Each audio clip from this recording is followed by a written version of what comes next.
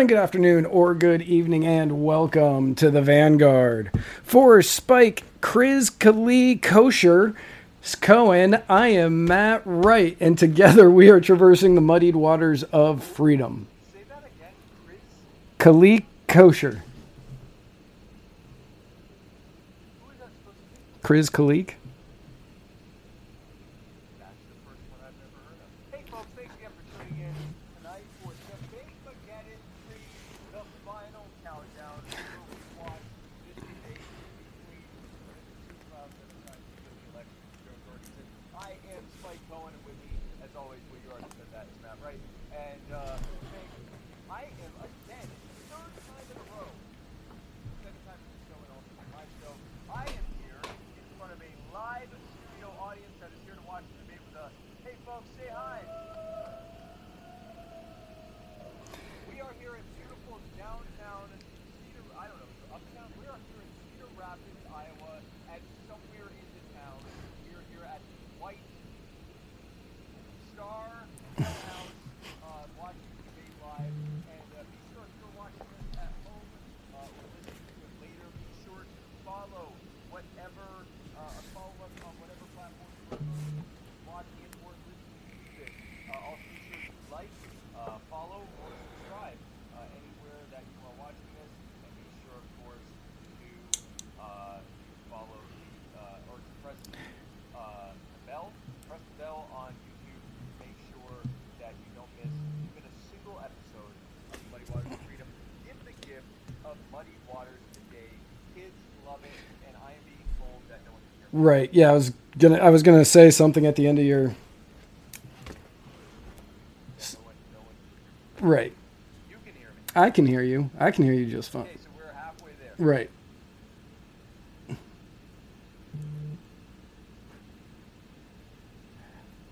I can hear you just fine. So it has to be on the fact that it's so, because we were worried about how quiet it was. Okay. Well, let's see if I can do something about that.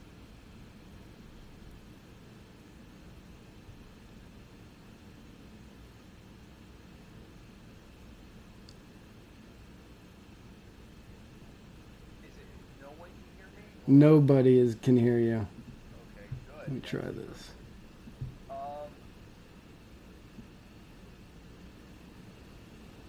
Yeah, levels are all the way up right now.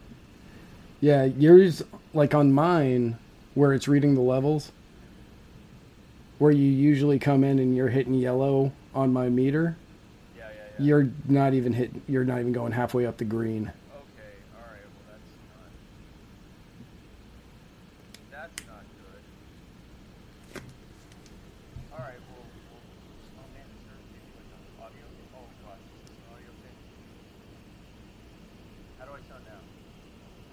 Yeah, the same. Oh, you can. Right. How do I sound now? The same. No,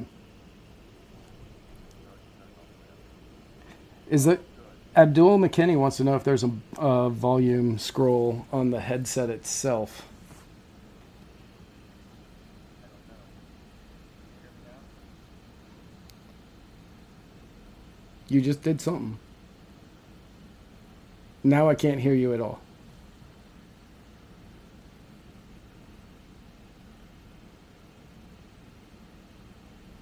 Nope.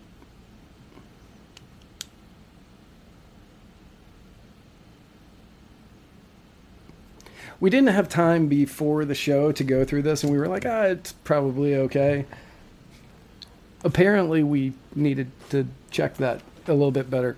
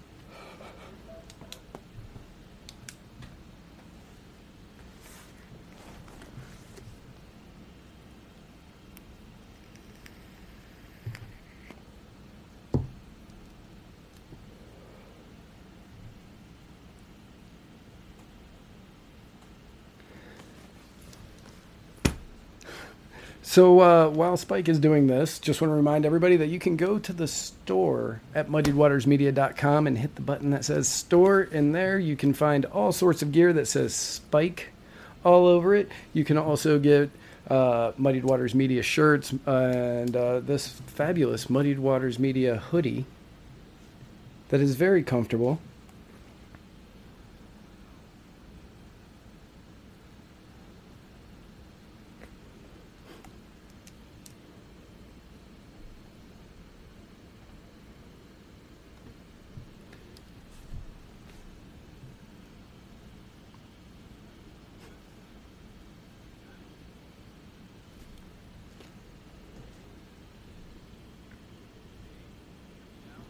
It's about the same. Hang on a second.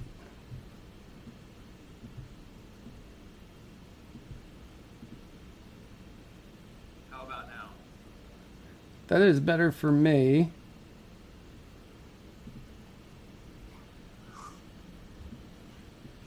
Just say something else.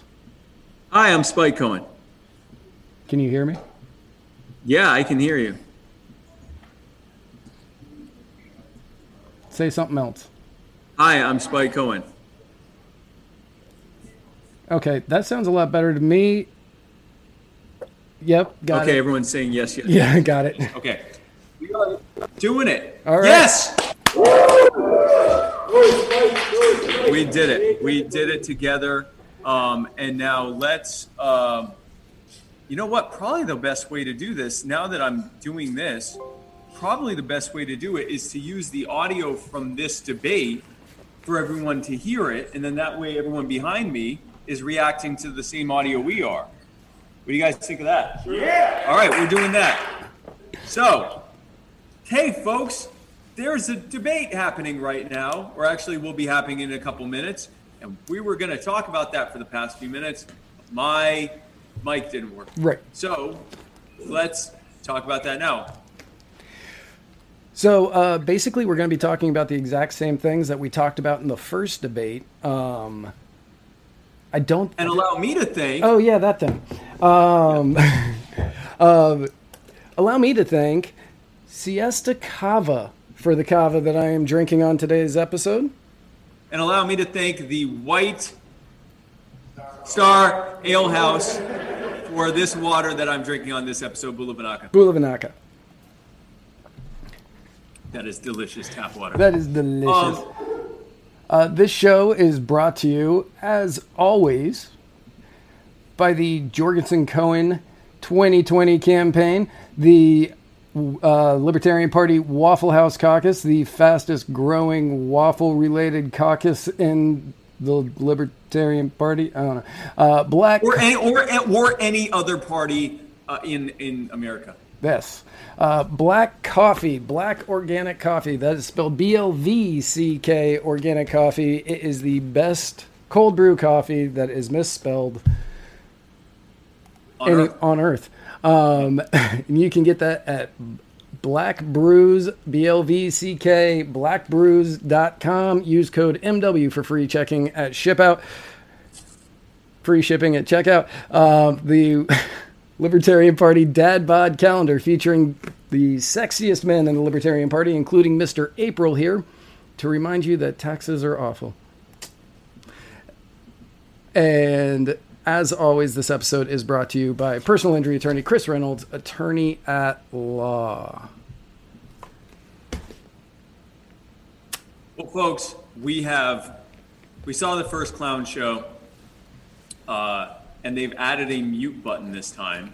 So, in theory, this should be slightly better because they know that they'll be muted. Yes. But my theory is that they'll actually just scream so loud that the other guy's mic will pick it up, thereby making this into an even bigger clown show than the first one. Yeah. But we shall see how that turns out.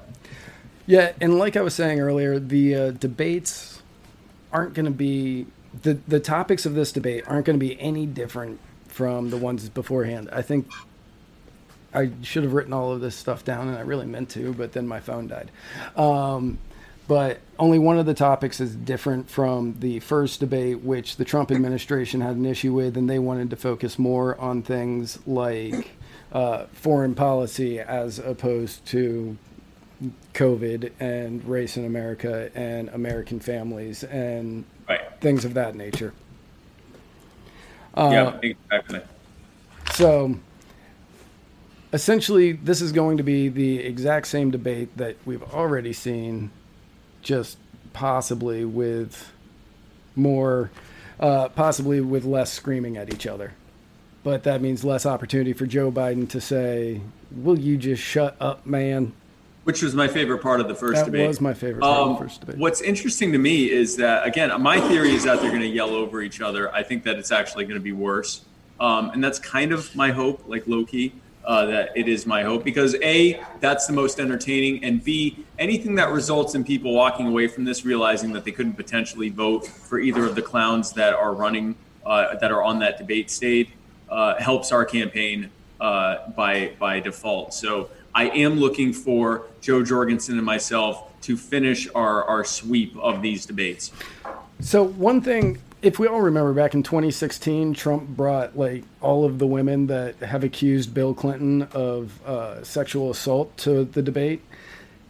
This time he is bringing Hunter Biden's associate, Tony Bobulinski, who is one of the partners in an old business with Hunter Biden.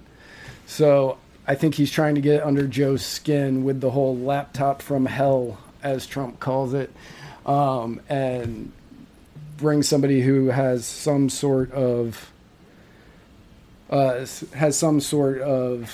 knowledge of any of the dealings Hunter had. I think that Donald Trump is thoroughly overestimating Joe Biden's ability to remember who people are, including himself. Right. And I think that might backfire because he's going to say, "Yeah, there's Tony Bobulinski over there," and Joe Biden's going to say, "That's fantastic. My name is John Newsom, and I'm running for Senate." So I'm not sure how well that'll work out, but we'll find out. It's a bold strategy. Yeah, it's a bold strategy, Cotton. Bold strategy there. Oh, so looks like it's starting. Yes, we are just getting started there.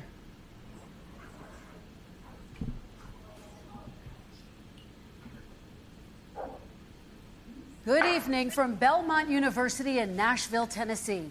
I'm Kristen Welker of NBC News, and I welcome you to the final 2020 presidential debate between President Donald J. Trump and former Vice President Joe Biden. Tonight's debate is sponsored by the Commission on Presidential Debates. It is conducted under health and safety protocols designed by the Commission's health security advisor. The audience here in the hall has promised to remain silent. No cheers, boos, or other interruptions, except right now, as we welcome to the stage former Vice President Joe Biden and President Donald J. Trump. I'm already seeing him up here on the TV screen, and Donald Trump is the orangest he has ever been. He is really orange. He is extremely, almost like a burnt orange. And yes, that's really neither here nor there. And I do want I guess to if say you're going to do it, lean good into it. evening Just be to so both of orange. you. This debate will cover 6 major topics. At the beginning of each section, each candidate will have 2 minutes uninterrupted to answer my first question. The debate commission will then turn on their microphone only when it is their turn to answer. And the commission will turn it off exactly when the 2 minutes have expired. After that, both microphones will remain on. But on behalf of the voters, I'm going to ask you to please speak one at a time. The goal is for you to hear each other and for the American people to hear every word of what you both These are have to grown men say. that they're having to And so say with that, don't yell if you're over ready, each other. Let's start. And we will begin with the fight against the coronavirus. President Trump, the first question is for you. The country is heading into a dangerous new phase. More than 40,000 Americans are in the hospital tonight with COVID, including record numbers here in Tennessee. And since the two of you last shared a stage, 16,000 Americans have died from COVID. So please be specific. How would you lead the country during this next stage of the coronavirus crisis? 2 minutes, uninterrupted. So, as you know, 2.2 million people modeled out were expected to die. We closed up the greatest economy in the world. This is odd because he said that it was going to go away like magic. It's a but now it's worldwide 2.2 pandemic. million. It's all over the world. You see the spikes in Europe and many other places right now. If you notice, the mortality rate is down 85%. The excess mortality rate is way down and much lower than almost any other country. And we're fighting it, and we're fighting it hard. There is a spike. There was a spike in Florida, and it's now gone. There was a very big spike in Texas. It's now gone. There was a very big spike in Arizona. It's now gone. And there are some spikes and surges. I know. My name has already been said like 5 times. Right. We have a vaccine that's coming. It's ready. The best advertising you can get. Best advertising. We're having spikes. There was a spike in Florida, and I am now gone. Operation Warp Speed, which that's true. The military is going to distribute the vaccine. I can tell you from personal experience that I was in the hospital. I had it, and I got better. And I will tell you that I had something that they gave me, a therapeutic, I guess they would call it. Some people could say it was a cure. But I was in for a short period of time, and I got better very fast, or I wouldn't be here tonight. And now they say I'm immune. Whether it's 4 months or a lifetime, nobody's been able to say that. But he got better faster because there are 3 treatments he received that the FDA does not allow you and me to be able to get if we get COVID-19. So it's very interesting that a man in his 70s who has health problems got better within a week, and according to them, is not spreading it anymore and has no virus levels at all. That's a direct result of him being able to have access to to try treatments that the rest of us aren't able to try. It's a perfect example of how the FDA fails us and costs human lives every single day. And as I say, we're rounding the turn. We're rounding the corner. It's you can going clap away. Anytime you want. I heard the clap. Biden, to you, how would you lead the country out of this crisis? You have 2 minutes uninterrupted. 220,000 Americans dead. You hear nothing else I say tonight. Hear this. Anyone who's responsible for not taking control, in fact, not saying I take no responsibility initially, anyone who's responsible for that many deaths should not remain as president of the United States of That's America. correct. That's why you and the Republicans and the CDC and FDA, who set it out so that medical professionals couldn't test COVID patients for the first 2 months that the virus were here, should never be allowed anywhere near office ever again. That is 100% correct. As the New England Medical Journal said, they're starting from a very low rate. We're starting from a very high rate. The expectation is we'll have another 200,000 Americans dead between now and the end of the year. If we just wore these masks, the president's own advisors have told him, we could save 100,000 lives. And we're in a circumstance where the president thus far and still has no plan, no comprehensive plan. What I would do is make sure we have everyone encouraged to wear a mask all the time. Everyone's already encouraged to wear a mask. Everybody is already rapid testing, investing in rapid testing. I would make sure that we set up national standards as to how to open up schools and open up businesses so they can be safe. That's the opposite of what we need. Each school in rural South Dakota or here in Cedar Rapids, Iowa, she needs a completely different standard than one in New York City or New Orleans or Los Angeles or somewhere else. It should be the individual communities deciding what is best in terms of opening up schools and everything else for that matter. There's absolutely no reason we need a national plan. It's a national plan that got us in the mess that we're in right now. Have a plan. President Trump, I'd like to follow up with you in your comments. You talked about taking a therapeutic. I assume you're referencing Regeneron. You also said a vaccine will be coming within weeks. Yes. Is that a guarantee? No, it's not a guarantee, but it will be by the end of the year. But I think it has a good chance. There are 2 companies, I think, within a matter of weeks, and it will be distributed very quickly. Can you tell? Wasn't it supposed to be before? Waiting for a vaccine for SARS. We're still waiting for a vaccine for Ebola. We're still waiting for a vaccine for HIV. There is zero guarantee that there will ever be a vaccine. Right. And wasn't he saying that there was going to be a vaccine before we got to the election day? Yes. Officials say it could take well into 2021 at the earliest for enough Americans to get vaccinated. And even then, they say the country will be wearing masks and distancing into 2022. Is your timeline realistic? No, I think my timeline is going to be more accurate. I don't know that they're counting on the military the way I do, but we have our generals lined up. The military? That's the head of logistics. And this is a very easy distribution for him. He's ready to go as soon as we have the vaccine. And we expect to have 100 million vials. As soon as we have the vaccine, he's ready to go. Vice President Biden, your reaction and just... Because remember in the last debate, he was talking about having the military disperse vaccines. And we were saying that Joe Biden was going anti-vax, while Trump is saying that the military is going to be the one that's going to be dispersing the vaccines.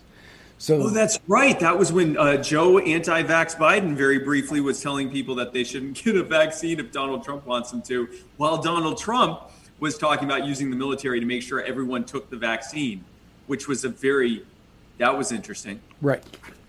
That was actually one of the few times that they didn't just yell at each other. And it was honestly possibly the most horrifying. Right. President Trump, your reaction, he says you have no I don't think we're plan. going to have a dark winter at all. We're opening up our country. We've learned and studied and understand the disease, which we didn't at the beginning. When I closed and banned China from coming in heavily infected, and then ultimately Europe, but China was in January. Months later, he was saying I was xenophobic. I did it. Okay, we have to mute this. This is the same nonsense we hear every single time. Once the virus is here, it doesn't matter who comes or goes. Once it's here, it spreads exponentially. The whole point of allowing testing as soon as it got here was that this could have potentially been contained without closing anything, without closing trade, without closing travel, without closing businesses. You could simply, when someone either had symptoms or just wanted to be tested because they were around someone who may have had symptoms, they could have easily and quickly been able to test people if they had just let them do it. Test kits were already being made in this country. Starting in January, we had millions of approved COVID-19 test kits that were proven to work, and they were all being sold overseas because it was illegal for them to sell them here, and it was illegal for anyone to use them. So all of this nonsense, and you will notice neither one of them will mention this. Neither one will mention that their shared CDC and FDA did this to us. They can't mention it because they would have to acknowledge that both of them and their parties and their policies and their agencies are why hundreds of thousands of Americans are going to die. And they will talk about anything else. Joe Biden will talk about how Donald Trump had a cavalier attitude about it. Donald Trump will talk about how he tried to close the border with China. They'll talk about anything other than the actual cause of why it's happening so bad here in the first place. And that's that they didn't let medical professionals do their damn job and save people's lives. Again, I go back to this. He had nothing. He did virtually nothing. And then he gets out of the hospital and he talks about, don't worry, it's all going to be over soon. Come on. There's not another serious scientist in the world who thinks it's going to be over soon. President Trump, your reaction? I say over soon. I say we're learning to live with it. We have no choice. We can't lock ourselves up in a basement like. Do I do that? I know I do a lot of stuff with my hands. Do I do that? He has the ability to lock himself up. I don't know. He's obviously made a lot of money someplace. I do this. Did you catch the hit that he's given? Did you catch the hit that he's given him for locking himself in the basement and not leaving all summer long?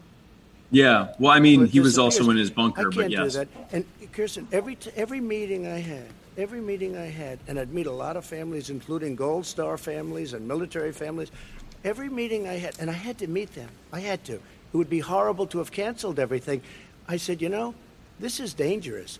And you catch it. And, I caught it. I learned a lot. Great doctors, great hospitals. And now I recovered. 99.9% of young people recover. 99% of people recover. We have to recover. We can't close up our nation. We have to open our school, and we can't close up our nation, or you're not going to have a nation. And of course, the CDC has said young people can. What you also need to do is allow people to be able to sue bad actors if they are knowingly causing super spread incidents. Instead, both Republicans and Democrats passed the CARES Act, which indemnifies businesses who may engage in bad actions. So you're mandating, but they're both orange right now. What the hell is going on? Why are they both orange? They're like getting increasingly red, at least on this TV they are. But Joe's trying to look presidential. That's what, I guess, it's a presidential shine. The glow.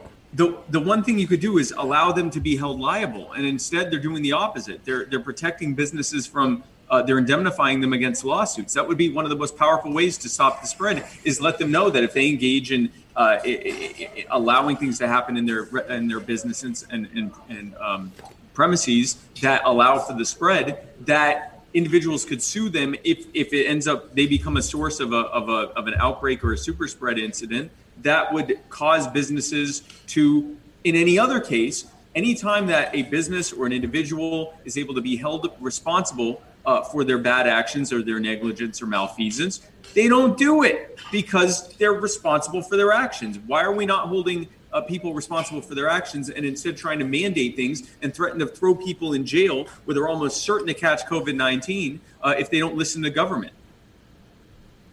President Trump. Look, perhaps just to finish this, I was kidding on that, but just to finish this, when I closed, he said I shouldn't have closed. And that went on for months. Nancy Pelosi said the same thing. She was dancing on the streets in Chinatown in San Francisco. But when I closed, he said, this is a terrible thing, you're xenophobic. I think he called me racist even, and because I was closing it to China. Now he says I should have closed it earlier. It just, Joe, it doesn't work. I didn't say either of those things. You certainly did. You certainly did.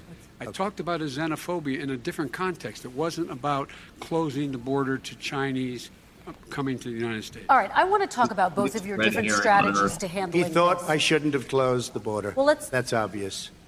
Do you want to respond to that quickly, Vice President No. Biden? Okay.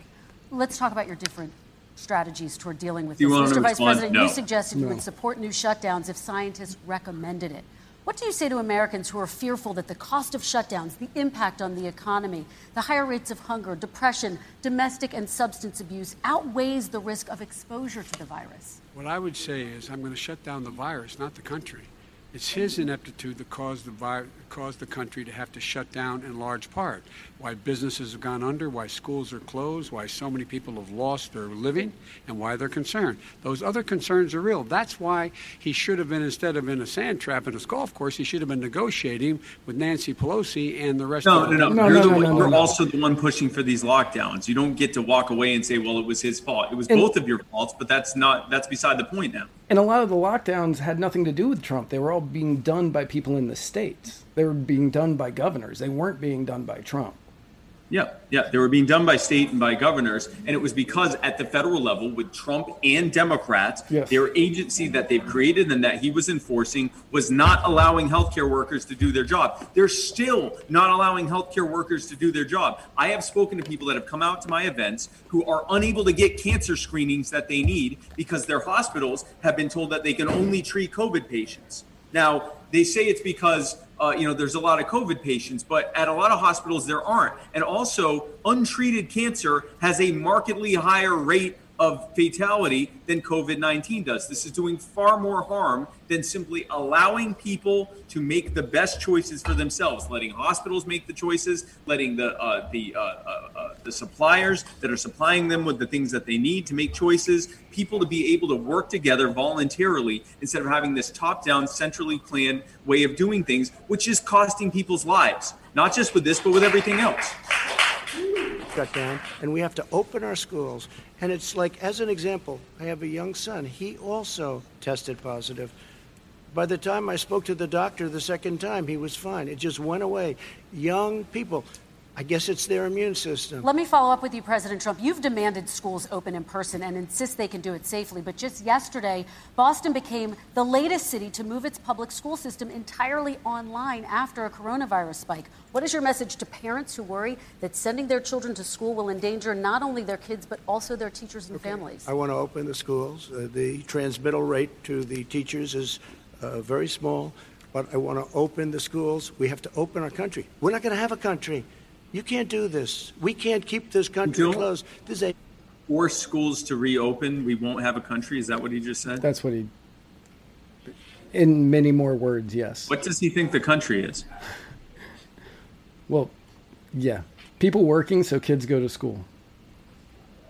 Oh. I've said it often. The cure cannot be worse than the problem itself. And that's what's happening. And he wants to close down. He'll close down the country if one person in our massive bureaucracy says we should close it down. Vice President He Biden, just your admitted response. that he presides over a massive bureaucracy. Did Walking anyone through catch that? We That's ought to be able to perfect. safely open, but would they need resources to open?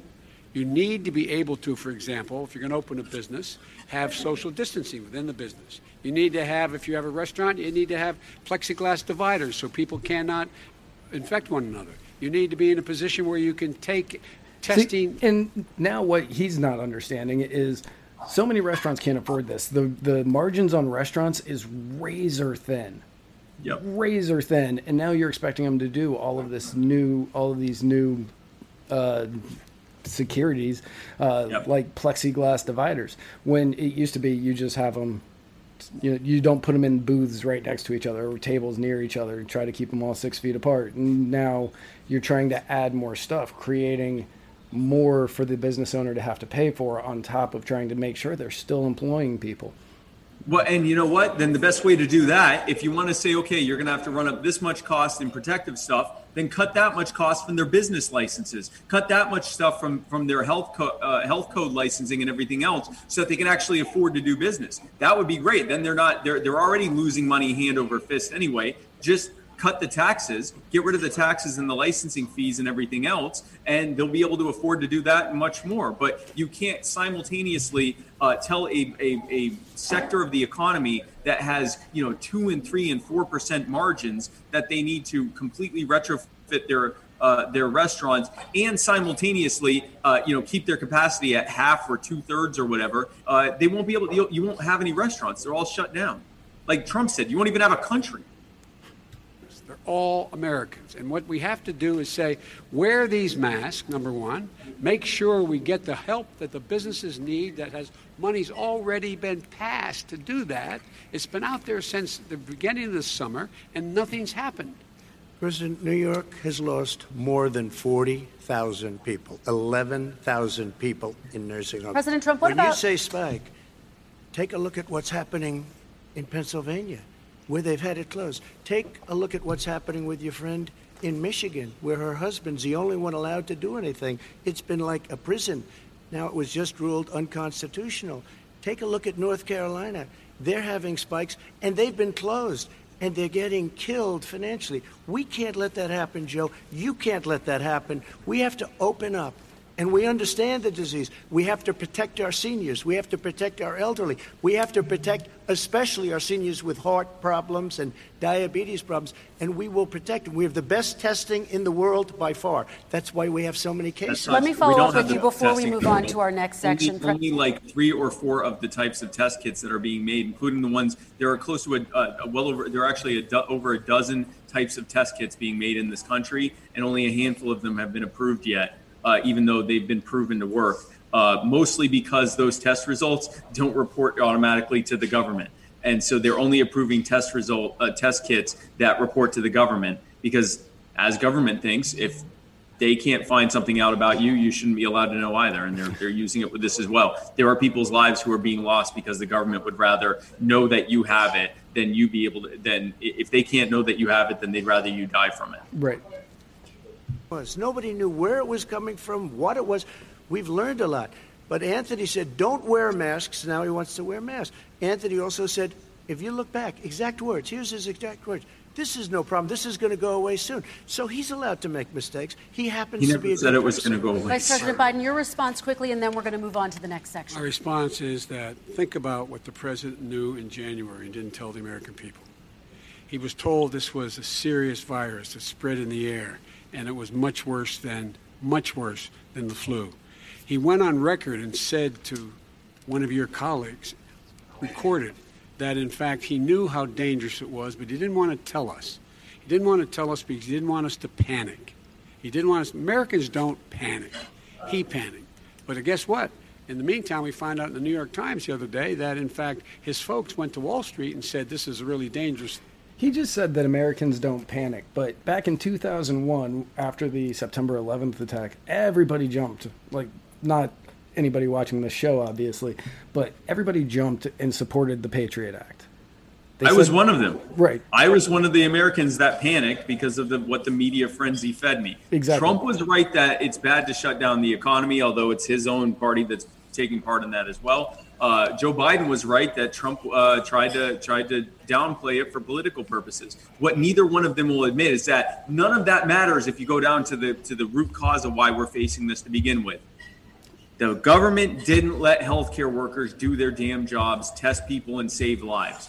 That alone is the only thing that should even be talked about, and yet it's the one thing they refuse to talk about because there's no way they can spin that as being just the other one's fault. They have to admit that the entire Republican system is a failure. And of course, that's why Jo Jorgensen isn't on that debate stage, why they didn't allow her, because she'd be able to sit there and watch them both blame each other. And then she could say, yeah, no, you're both right. You're both at fault. It was because of this. It was because of the lack of testing that you didn't allow. And here is how common sense libertarian solutions will fix that. And here, a lot of people in the comments brought up a really good point. They say Americans don't panic. Remember when you couldn't buy toilet paper? Yep. That's because Americans panicked. I made it clear, and I ask everyone else to take the pledge. I made it clear that any country, no matter who it is, that interferes in American elections will pay a price. They will pay a price. And it's been overwhelmingly clear this election. I won't $3.5 million to his son. This election, that Russia has been involved, that's China has been involved price. to some degree, and now we learn that Iran is involved. They will pay a price if I'm elected. They're interfering with American sovereignty. That's what's going on right now. They're interfering with American sovereignty. Pure irony. To the best of my knowledge, I don't think running for president, talking about interference in foreign elections is palpable. I hope that you can feel the irony at home. The U.S. government has straight up bombed, invaded, destabilized, and decimated entire regions of the planet based on who the military-industrial complex and central bankers want to be in charge. And it is just, if I were the head of a foreign state and there were a country, it's delicious. The irony. If I were the head of a foreign state and there were another country that, and the U.S. government was threatening to bomb my country, I'd probably want to be somewhat involved in their elections too, because their election outcome could very well be the difference of whether or not millions of my people die as a result of it. So, yeah. Probably the best way to stop foreign interference in our elections, if there even is such a thing in any mass way, is to stop U.S. interference in whether or not people in other countries are alive or not. Right. Engaged in activities that are trying to destabilize all of NATO. I don't know why he doesn't do it, but it's worth asking the question. Why isn't that being done?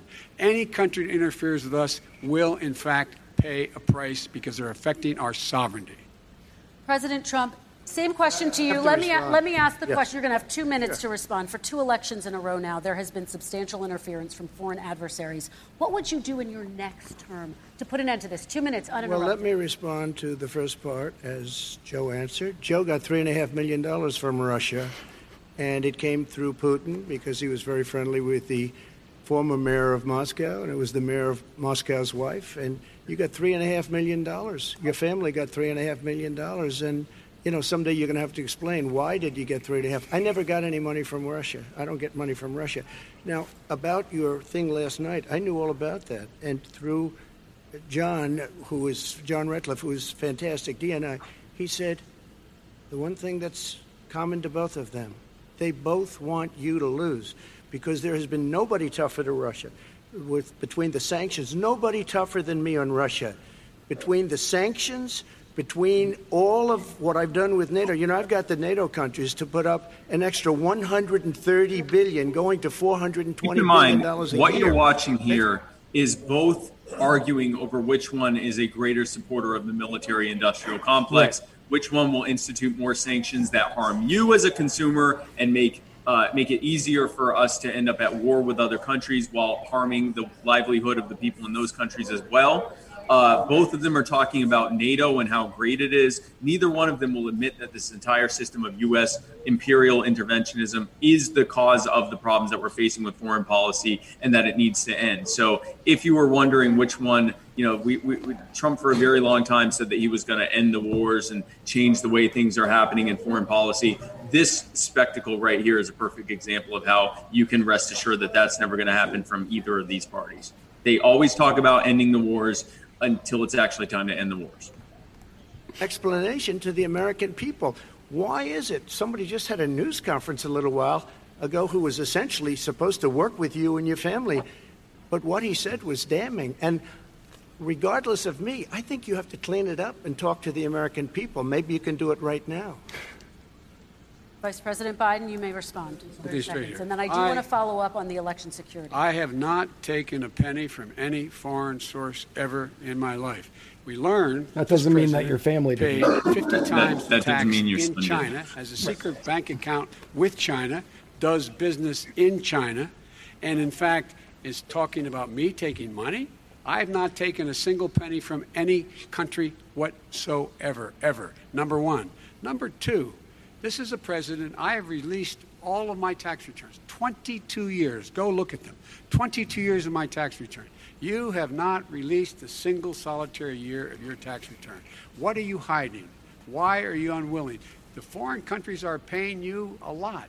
Russia's paying you a lot. China's paying you a lot. And your hotels and all your businesses all around the country, all around the world. And China's building a new road to a new a golf course you have overseas. So what's going on here? Why don't release your tax return or stop talking I like about that they're it? both exposing the Trump, fact that both of them are getting contributions and bribery from foreign countries. foreign countries. And their only response is, yeah, well, you are too. It's whataboutism in the worst possible way. It is. Again, this would be where Joe Jorgensen could say, I'd just like to note that I've never received a single penny from any crony interests overseas, and I'll let you guys get back to exposing each other. Number of years, tens of millions of dollars I prepaid because at some point they think it's an estimate. They think I may have to pay tax. So I already prepaid it. Nobody told me that. Did your accountant Nobody tell you told when you you that. could release Excuse it? me. Nobody told And you it wasn't written. Whenever they write this, they keep talking about $750, which I think is a filing fee. But let me just tell you, I prepaid millions and millions of dollars in taxes. Number one. Number two, I don't make money from China. By the way, one of the You few do. things that don't I make actually money like from about Ukraine. Donald Trump is the lack of taxes that he has paid. I just want to be clear about that. Yeah. That's like, if you want to make me dislike someone, don't tell me that they avoided being taxed, because if anything, that just endears them slightly to me. Man, you're the big man, I think. I don't know. Of course, he then used eminent domain to You're the steal big from man, I people, think. but I'm saying just You the said tax we have to part give alone, 10% to we the should big all man. be paying Joe, next what's to that nothing all in about? taxes. It's if not terrible. less. All right, gentlemen, I want to ask you both some questions I have to about all of respond this. to But that. I'm going to let you both respond very quickly. You just said you spoke to your accountant Yes. about potentially releasing your taxes. Did he tell you when you can release them? Do you As have soon a as the audit is deadline for finished. when you're going to release them I to the get American treated people? worse than the Tea Party got treated. Because you I have a don't lot have of a time. people in there, deep down in the IRS, they treat me horribly. We made a deal. It was all Your settled until I IRS. decide to run for It's president. literally I get your treated very badly IRS. by the You IRS, are very the unfairly. head of state But we had of a this deal all country. done. You control every single executive office, every single regulatory agency, everything in the executive branch of government you own. You are not a victim of your own organization. You can fire anyone in there at your pleasure. Entanglements and questions that have been raised to give you both a chance Some to point talk about about this this more broadly. Respond very quickly, and then I'll get to my question. Why did he's been saying this for 4 years? Show us. Just show us. Stop playing around. You've been saying for 4 years Everybody you're going to knows. release your taxes. Nobody knows it, Mr. President. What they do know is you're not paying your taxes, or you're paying taxes that are so low. When last time he said what he paid, he said, I only pay that little because I'm smart. I know how to game the system. Come on. Come on, folks. So, President Trump, and then I want to get to two Everyone should questions not to be both of you. paying taxes. Let's Right. be clear about that. The best way to settle this debate is to scuttle the IRS and to end taxation, and then no one has to argue over who's paying what, because none of us are being robbed by any amount by the government. And That's the best way to deal with that. And when he did talk in 2016 in the debates with Hillary Clinton, when they did talk about taxes, she said he hasn't paid taxes in a decade or something like that. And he goes, yeah, that's because I'm smart. He has admitted to this. Like, you don't really need to see him because you already know what's going to be on it. And again, like Spike said, if somebody gets out of paying taxes, I'm not mad at them. It does sort of endear me to them. I don't And like now, and now you have, again, both candidates for the Republican Party who are extolling the virtues of paying lots and lots and lots of taxes. Yep. Again, if Joe Jorgensen was between them, she'd say, well, let's make, I'd like to point out that no one should ever pay any tax ever, and that we should eliminate all taxation. Has done in China and for a Ukrainian energy company when you were vice president. In retrospect, was anything about those relationships inappropriate or unethical? Nothing was unethical. Here's what the deal. With regard to Ukraine, we had this whole question about whether or not, because he was on the board, I later learned of Burisma, a company, that somehow I had done something wrong. Yet every single solitary person, when he was going through his impeachment, testifying under oath who worked for him, said, I did my job impeccably. I carried out U.S. policy. Not one single solitary thing was out of line. Not a single thing, number one. Number two, the guy who got in trouble in Ukraine was this guy trying to bribe the Ukrainian government to say something negative about me, which they would not do and did not do because it never, ever, ever happened. So Joe literally was on camera saying how he bribed. I guess not really. I don't think bribed is the right answer, but he said he was going to withhold $1 billion in aid if they didn't fire the state prosecutor. Your camera is glitching really bad. Oh, good. No. But he was on camera and he said, yeah, I told him they had to fire him before I left at 9 p.m. Or they weren't going to get $1 billion. And they said, but before Joe left, they fired the prosecutor and he was able to get in. He gave him the $1 billion. Can we use that? I'm going to let the vice president That's respond to that quickly, and then I need to get dishonest. to a question to you. Very No quickly, basis for that. Everybody investigated that. No one said anything he did was wrong in Ukraine. Okay, President Trump, this is for you. Since you took office, you've never divested from your business. You've personally promoted your properties abroad.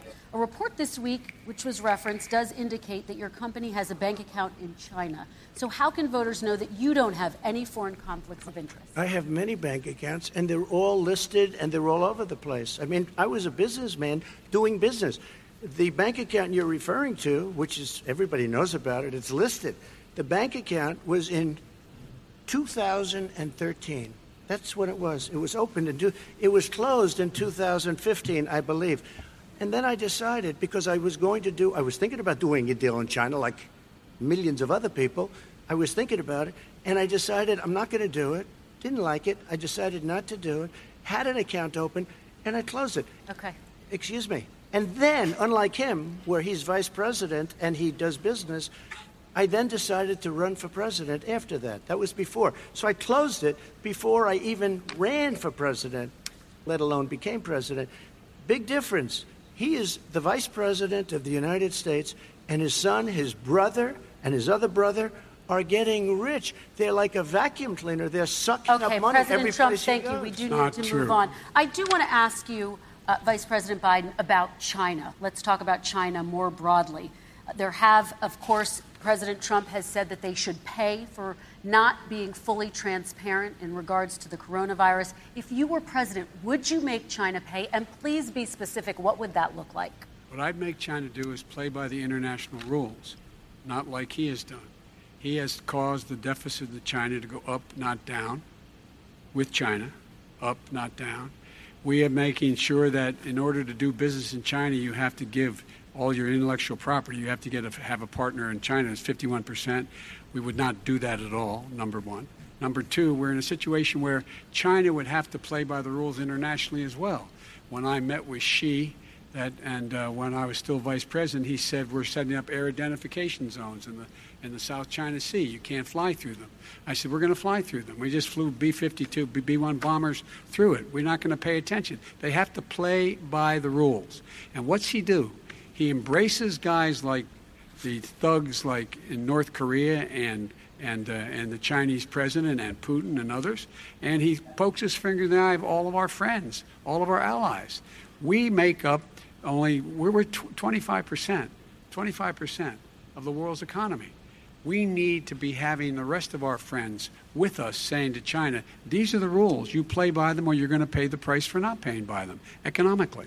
That's the way Neither one of these people, by the way, are going to mention the fact that the reason that China's in the position they are is because of crony regulations here that have made it unaffordable to do business in America, make things in America, and hire Americans. Again, instead of going back and forth on who's the bigger jerk on the stage, if they actually talked about the root cause of the problem, two things would happen. Number one, we could actually talk about changes that could be done tomorrow to begin the process of solving the problems they're talking about. And number two, they'd have to admit that they created the problem to begin with, and that it requires changing and going back on what they've done instead of doubling down and making it even worse. Just gave $28 billion. New sanctions? I just gave $28 billion to our farmers. Taxpayers' China, money. Taxpayer money. It's what? Taxpayers' money. Didn't come No, from yeah, China. you know who the taxpayer is? It's called China. China Not paid true. $28 billion, Yeah. and Wait, no, that's Joe. God, I hate saying this sentence. Joe Biden's right, but the money that was given to the farmers was from tariffs that we end up paying. We as consumers end up paying on Chinese goods that are coming in. That was not paid by China. We are paying these subsidies. Bringing up all this malarkey. There's a reason for it. He doesn't want to talk about the substantive issues. It's not about his family and my family. It's about your family. And your family's hurting badly. If you're making if you're a middle-class family, you're getting hurt badly right now. You're sitting at the kitchen table this morning deciding, well, we can't get new tires, they're bald because we have to wait another month or so. Or are we going to be able to pay the mortgage? Or who's going to tell her she can't go back to community college? They're the decisions you're making. He's giving my stump speech right now, except he's not actually talking about why this has happened. He's trying to blame it on Donald Trump as though people weren't struggling before Donald Trump came into office. Donald Trump is just the newest and most recent and most brutal enforcers of bad Republican policies that Republicans and Democrats like Joe Biden in his 50 years in D.C. have been signing off on and have made American lives harder. That's why we're in the mess that we're in right now. He's absolutely right. If you're at middle class or lower, you are struggling right now, and it's only getting worse. But that didn't start magically in January of 2017. That happened during the 8 years he was in the White House. That happened during the several decades before that as well. It happened even before he got into office. And it's happened because of Republicans and Democrats and their exclusive control of every lever of power in government in this country for decades now. They've used it to rob you of your power and your wealth and your freedom. They've used it to make your life more difficult in order to enrich billionaire cronies who bought and paid for them to be in office. That is why we're in the mess that we're in right now. It's not because of Donald Trump. It's not because of Joe Biden. It's because of the entire Republican system. And it only ends when we kick them out of office. plenty of nuclear capability. In the meantime, I have a very good relationship with him. Different kind of a guy, but he probably thinks the same thing about me. We have a different kind of a relationship. We have a very good relationship, and there's no war. And, you know, about 2 months ago, he broke into a certain area. They said, oh, there's going to be trouble. I said, no, they're not, because he's not going to do that. And I was right. Look, instead of being in a war where millions of people, Seoul, you know, is 25 miles away, millions and millions, 32 million people in Seoul, millions of people would be dead right now. President we Trump, don't have that's a war, 30 and seconds. I have a good Thank relationship. you. Vice President Biden, to you. North Korea conducted 4 nuclear tests under the Obama administration. Why do you think you would be able to rein in this persistent threat? Because I'd make it clear, which we were making clear to China, they had to be part of the deal. Because here's the I made it clear, and as a spokesperson of the administration when I went to China, that they said, why are you moving your missile defense up so close? Why are you moving more forces here? Why are you continuing to do military maneuvers with South Korea? I said, because North Korea is a problem, and we're going to continue to do it so we can control them. We're going to make sure we can control them and make sure they cannot hurt us. And so if you want to do something about it, step up and help. If not, it's going to continue. What has he done? He's legitimized North Korea. He's talked about his good buddy who's a thug, and he talks about how we're better off, and they have much more capable missiles. If he was the least bit serious about this, and if the Democrats or Republicans were the least bit serious about this, they wouldn't have handed food aid directly to that thug, as he called him, and instead they would be empowering and creating trade deals so that everyday North Koreans would be able to build themselves up. The reason that North Korea is as empowered as they are is because thanks to sanctions, the only way you can get food in North Korea is if you go to Kim Jong-un and beg for it. That's the only reason why he has the power he does. The sanctions have helped to empower him at the expense of everyday North Koreans who are literally starving to death and dying of like easily preventable illnesses and dying and starving and malnutrition and all sorts of other problems. That North Korean defector had like 3 different types of parasites in his bodies. The entire civil infrastructure of North Korea has been falling apart for decades, and it is because of sanctions and the fact that they have centralized the only source of food and the only source of medicine in North Korea is that dictator. And the reason he's pursuing nuclear weapons is because he doesn't want to get bombed, because that's the only way for a small country to ensure that they don't end up getting bombed by the U.S. is to either host U.S. military bases or to develop nukes so that the U.S. will leave them alone. You end the sanctions, you open up trade, and that problem deals with itself a lot sooner than it is right now. It was the single biggest problem he thought that our country. Okay, let's move on to American families and the economy. One of the issues that's most important to them is health care, as you both know. Today, there was a key vote on a new Supreme Court Justice, Amy Coney Barrett, and health care is at the center of her confirmation fight. Over 20 million Americans get their health insurance through the Affordable Care Act. It's whether or not you can get health care relies on who is a justice in the Supreme Court. The system is utterly flawed.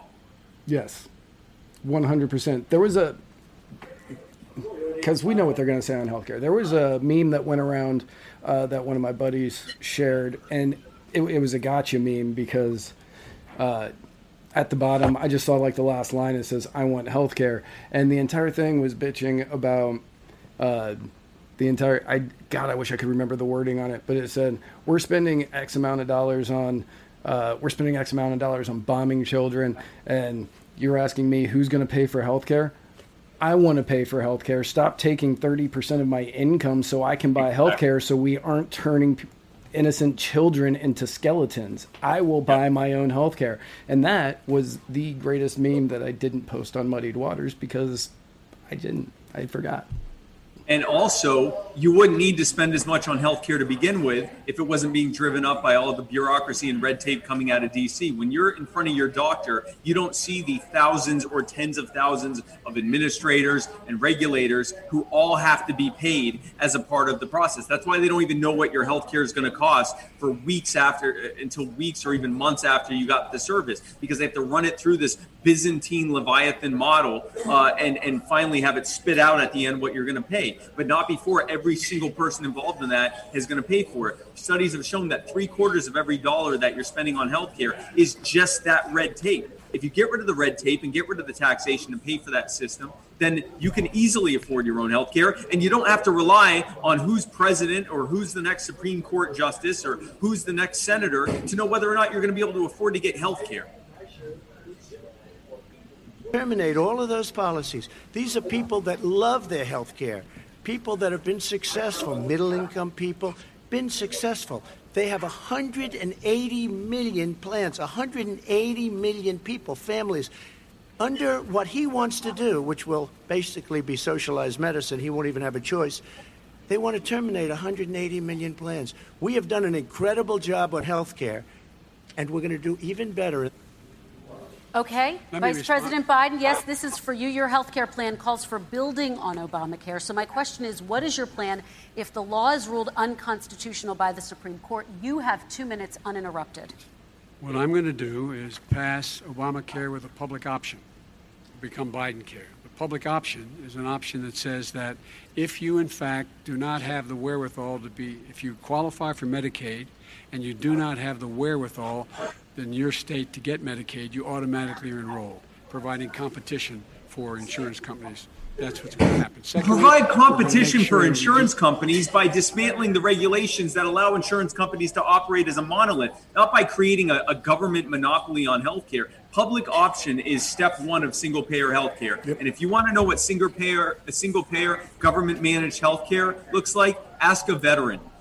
Ask someone who was told that they would get health care provided to them. Ask them what they looks like.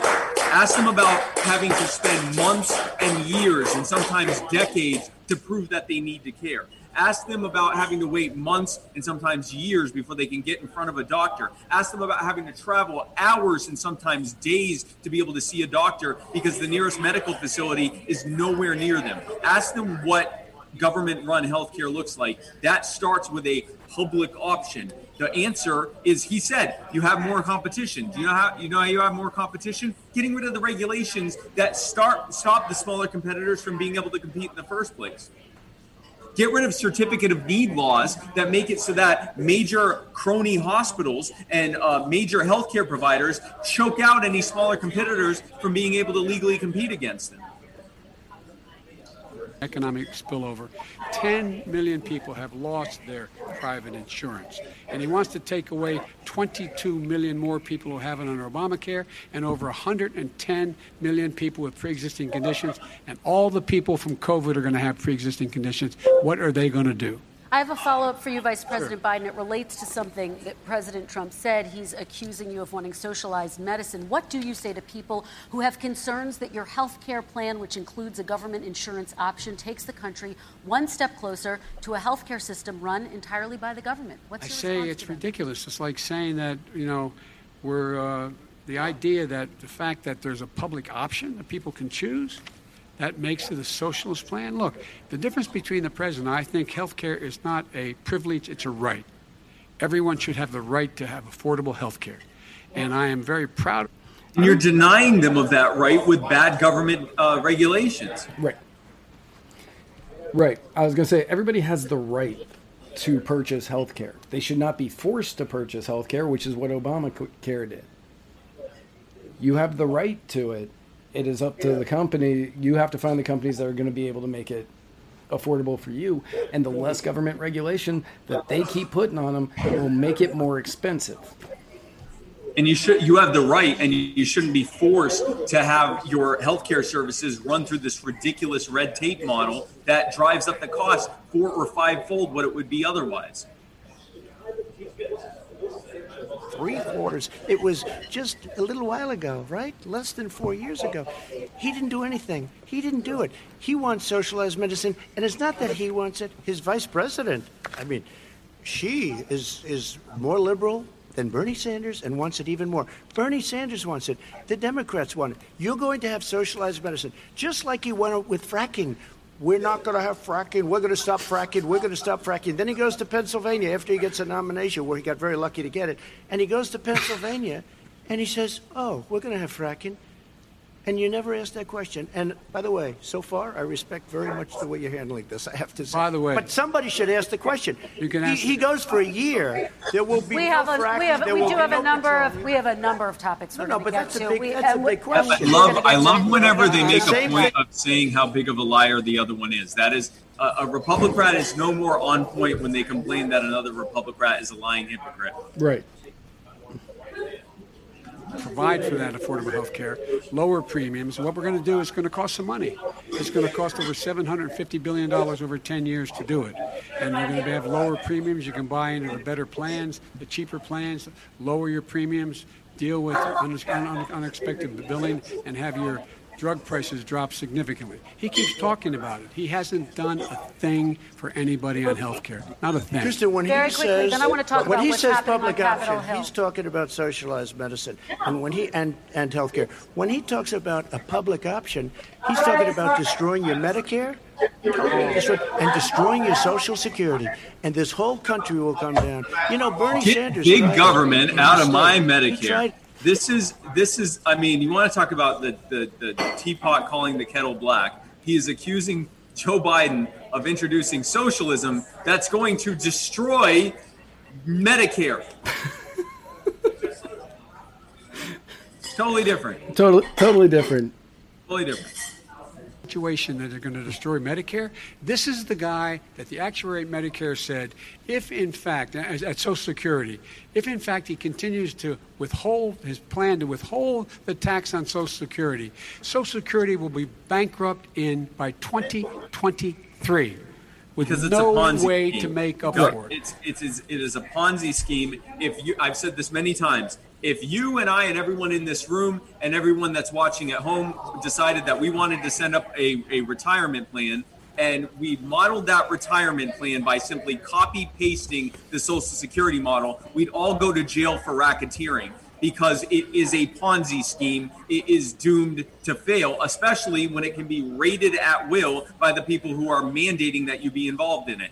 The answer is what Joe's plan is, which is the 6.2% solution. Allow people who want to stay in Social Security to stay in Social Security. Allow the people who want to, instead of getting 0.5% returns every year, who want to instead get the 5 to 10% average returns every year that they can get from investing themselves privately with their own money. Let them opt out of the system, let them do it themselves, and have their employers, instead of matching their funds, pay into Social Security so that they can keep it solvent, and that over time, through attrition, as the number of people taking Social Security goes down and the number of people that are opting out goes up, then that 6.2% that employers are having to pay into it goes down to 5%, 4%, 3%, until eventually it's completely gone. We have completely divorced ourselves from this Ponzi scheme mess while protecting the people who were robbed and put into it largely against their own will. I was watching your Q&A, bus tour Q&A on Sunday, and Yes. the explanation that you gave on Social Security was the clearest explanation of Social Security ever and how to get rid of it effectively. It was so brilliantly done. I have to give you major kudos on that one. That was really well done. Thank you. They'll have to get. Unfortunately, that's one of the reasons I think we're going to take over the House, because of her. Nancy Pelosi doesn't want to approve anything because she'd love to have some victories on a date called November 3rd. Nancy Pelosi does not want to approve it. not just we are called ready, November willing, 3rd, and it able to is do November something. 3rd. Don't forget, we've already approved 3 plans, and it's gone through, including the Democrats, in all fairness. This one she doesn't want. It's near the election because she thinks it helps her politically. I think it hurts her politically. All right, Mr. Vice President, The Republican leader in the United States Wait, Senate did he said just can't was pass he it. just complaining He that will the not be able to Democrats won't pass it. help him He pass does not another have multi-trillion dollar Why isn't he bailout? talking to his Republican Yes. friends? let me follow up with you, Vice It's a very President. good Biden, business Because plan. let me ask Vice President Biden a question. You are the leader of the Democratic Party. Why have you not pushed the Democrats to get a deal for the American people? Well, I have, and they have pushed it. Look, they passed this act all the way back in the beginning of the summer. This is like it's not new. It's been out there. This HEROES Act has been sitting there. And look at what's happening. When I was in charge of the Recovery Act with $800 billion, I was able to get $145 billion to local communities that have to balance their budgets, and states that have to balance their budgets, and then have to fire firefighters, teachers, first responders, law enforcement officers, so they could keep their If the cities and federal counties government running. is in a situation where their actions are deciding whether or not your firefighters exist or not, again, it's a failed system. It is a failed system, and the federal government should not be responsible for paying your firefighters and your teachers and your police officers. That should all be handled locally. Exactly. Dollars to these kids. It was also a way of getting a lot of money from our people's pockets to people that come into our country illegally. We were going to take care of everything for them. And what that does, and I'd love to do that, I'd love to help them, but what that does, everybody all over the world will start pouring into our country. We can't do it. This was a way of taking care of them. This was a way of spending on things that had nothing to do with COVID, as per your question. But it was really a big bailout for badly run Democrat cities and states. All right, By the I way, want if to. I get elected, I'm not going to. Most of the money went to I'm gonna be federal an American government, president. big I don't cronies. see red states and blue states. What I see is American, United States. And folks, every single state out there finds themselves in trouble. They're going to start laying off, whether they're red or blue, cops, firefighters, first responders, because they have to balance their budget. And the founders were smart. They allowed the federal government to deficit spend to compensate for the United States of America. I want to talk about the minimum wage, gentlemen. That was Mr. not Vice even President, remotely what the we are founders talking a intended. lot Well, about that actually was what business Alexander and Hamilton business intended. owners Right. these days. I was going to say that's what one Do of you the think founders this is intended. right The time founder, to the one raise founder. Right. minimum wage? You, of course, support a $15 federal minimum I wage. do, because I think one of the things we're going to have to do is we're going to have to bail them out too. We should be bailing them out now, those small businesses. You got 1 in 6 of them going under. they're not going to be able to make it back. They passed a package that allows us to be able to call PPP. Money is supposed to go to help them do everything from organize how they can deal with their businesses being open safely. Schools, how they can make classrooms smaller, how they can hire more teachers, how they can put ventilation systems in. They need How you can do help. that is by dismantling the Department of Education at the federal level and give that $2 trillion back to the communities so they can decide what they need for their schools, empowered with their own money back, instead of having to force all of their money and the federal money to be used on failed, federalized, standardized testing programs that have done nothing but rob children of an ability to actually get an education and rob teachers of the ability to teach those children. And raising the federal minimum wage is not going to help with that. That's just going to price other people out of jobs, and you're going to hurt lower income minorities trying to get into the workforce.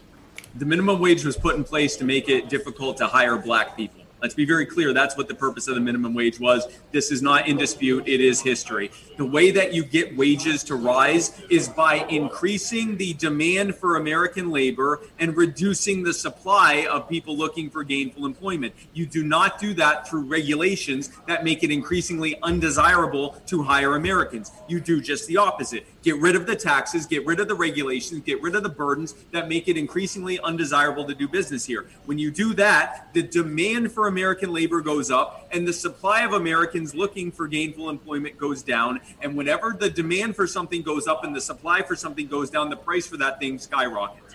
That's how you deal with wages. Clap for it as they come down the street because they've allowed us to make it. What's happening? They deserve a minimum wage of $15. Anything below that puts you below the poverty level. And there is no evidence that when we raise the minimum wage... Pause that for a second. Folks, round of applause. Who here could live, applause only, if you could live on $15 an hour? On $15 an hour. What's that? I'm single. You're single. You can live on $15 an hour. Let me rephrase that. $15 an hour for 40 hours is $150. That's $600 a week. It works 40 hours. And you are able to live on $600 a week without any kind of public assistance. $12 an hour. Okay? And you can live off of that. Okay. Another show of applause. Well, I was going to say the cost of living is going to go up if the minimum wage goes to 15. Fair enough. Okay, I'm in Iowa. I made a mistake there because I'm in Iowa, where apparently the cost of living is so low that that can happen. Here's another show of applause. Here's another, since I screwed up there by being in Iowa. Who here would rather, instead of being guaranteed a minimum wage, be able to have a job market where the demand for your labor is so high that you can choose who your employer is and what your wages and benefits are, because they need you more than you need them? Much better. Repeat that question, because it was tough to hear it. Yes. I said, which thing was tough to hear? The last question. Okay. I said, who here would, rather than having a guaranteed wage of $15, would like a labor environment where they get to choose from the pick of the litter of people looking for their labor because the demand for it's so high? And they applauded. Okay. I made what I'm now going to call the Iowa mistake. Let's talk about what we're talking about. What happened? Parents were ripped, their kids were ripped from their arms and separated. And now they cannot find over 500 sets of those parents, and those kids are alone. Nowhere to go. Nowhere to go. It's criminal. It's criminal. Let me ask Kristen, you about I will say this. They went 10 down. We seconds, brought and then I need to reporters, ask- everything. They are so well taken care of. They're in facilities that were so clean. But some and of have them gotten haven't been such reunited But with their just ask families. one question. Who built the cages? I'd love you to ask him that. Who built the cages? Let me ask He's about right. your immigration policy, He's Mr. right. Vice President. The Obama administration did fail to deliver immigration reform, which had been a key promise during the administration. He's right. It also Obama presided built over it. He was record wrong about that they're deportations being as treated as very family well. detentions The at way to border treat someone before well who's changing nothing course. wrong is So to why not should voters punish them in the trust you with first place. immigration But oversight? he's Not throwing absolutely them right. in that a cage. This is not an exclusive Trump Too long issue. to get it right. I'll be president of the United States, not vice president of the United States. And the fact is, Wow, I've did made he it just very throw clear. Obama under the He bus? just In threw 100 Obama days, under I'm the going to bus. send the United States Wow. Congress a pathway to citizenship for over Come on, 11 man. million undocumented people. And all of those so-called dreamers, those DACA kids, they're going to be immediately certified again to be able to stay in this country and put on a path to citizenship. The idea that they are being sent home by this guy and they want to do that is they're going to a country they've never seen before. I can imagine you're 5 years old, your parents are taking you across the Rio Grande River and it's illegal. And you say, oh no, Mom, leave me here. I'm not going to go with you. They've been here. Many of them are model citizens. Over 20,000 of them are first responders out there taking care of people during this crisis. Then why did We Obama owe deport them. them? Right. Obama has actually deported, or he did. He deported more people than Trump. Yeah. In his first term, And he deported more people than Trump has. So, if anything, Trump is a moderate improvement, if you could call it such a thing. His rhetoric has been much worse, Right. but in terms of his actual actions, it's been roughly the same. Actually, it was slightly worse under Obama. Right. But again, like Joe Biden said, I was just the vice president. I wasn't the president. He just really, really threw Obama under Yes, the he bus. did. That's pretty funny. They were arrested. They, in fact, were given a date to show up for their hearing. They were released. And guess what? They showed up for a hearing. And this is the first president in the history of the United States of America that anybody seeking asylum has to do it in another country. That's never happened before in America. That's never happened before in America. You come to the United States and you make your case that I seek asylum based on the following premise, why I deserve it under American law. They're sitting in squalor on the other side of the river. President Trump, your response, so 30 important. seconds, and then we'll move It just shows that he has no understanding of immigration or the laws. Catch and release is a disaster. A murderer would come in, a rapist would come in, a very bad person would come in. We would take their name. We have to release them into our country. And then you say they come back. Less than 1% of the people come back. We have to send ICE out and Border Patrol out to find them. We would say, come back in 2 years, 3 years. We're going to give you a court case. You need Perry Mason. We're going to give you a court case. When you say they come back, they don't come back, Joe. Yeah. They never come back. Only the really, I hate to say this, but those with the lowest IQ, they might come back. Okay, But they're President very, Trump, let's very give few. Vice President Biden a chance to respond, and then we're going to move on to the You next don't know section. the law, Joe. Vice President Biden, your response. So once again, we have two presidents who are arguing for the same thing.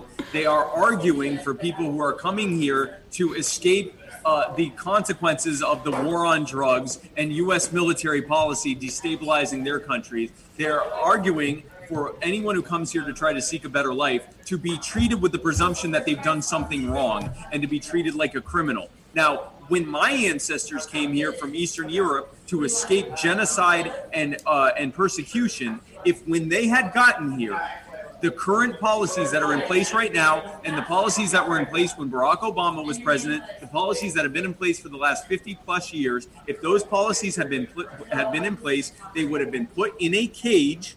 They would have been held until it was time to send them back to Eastern Europe, where they would have been murdered.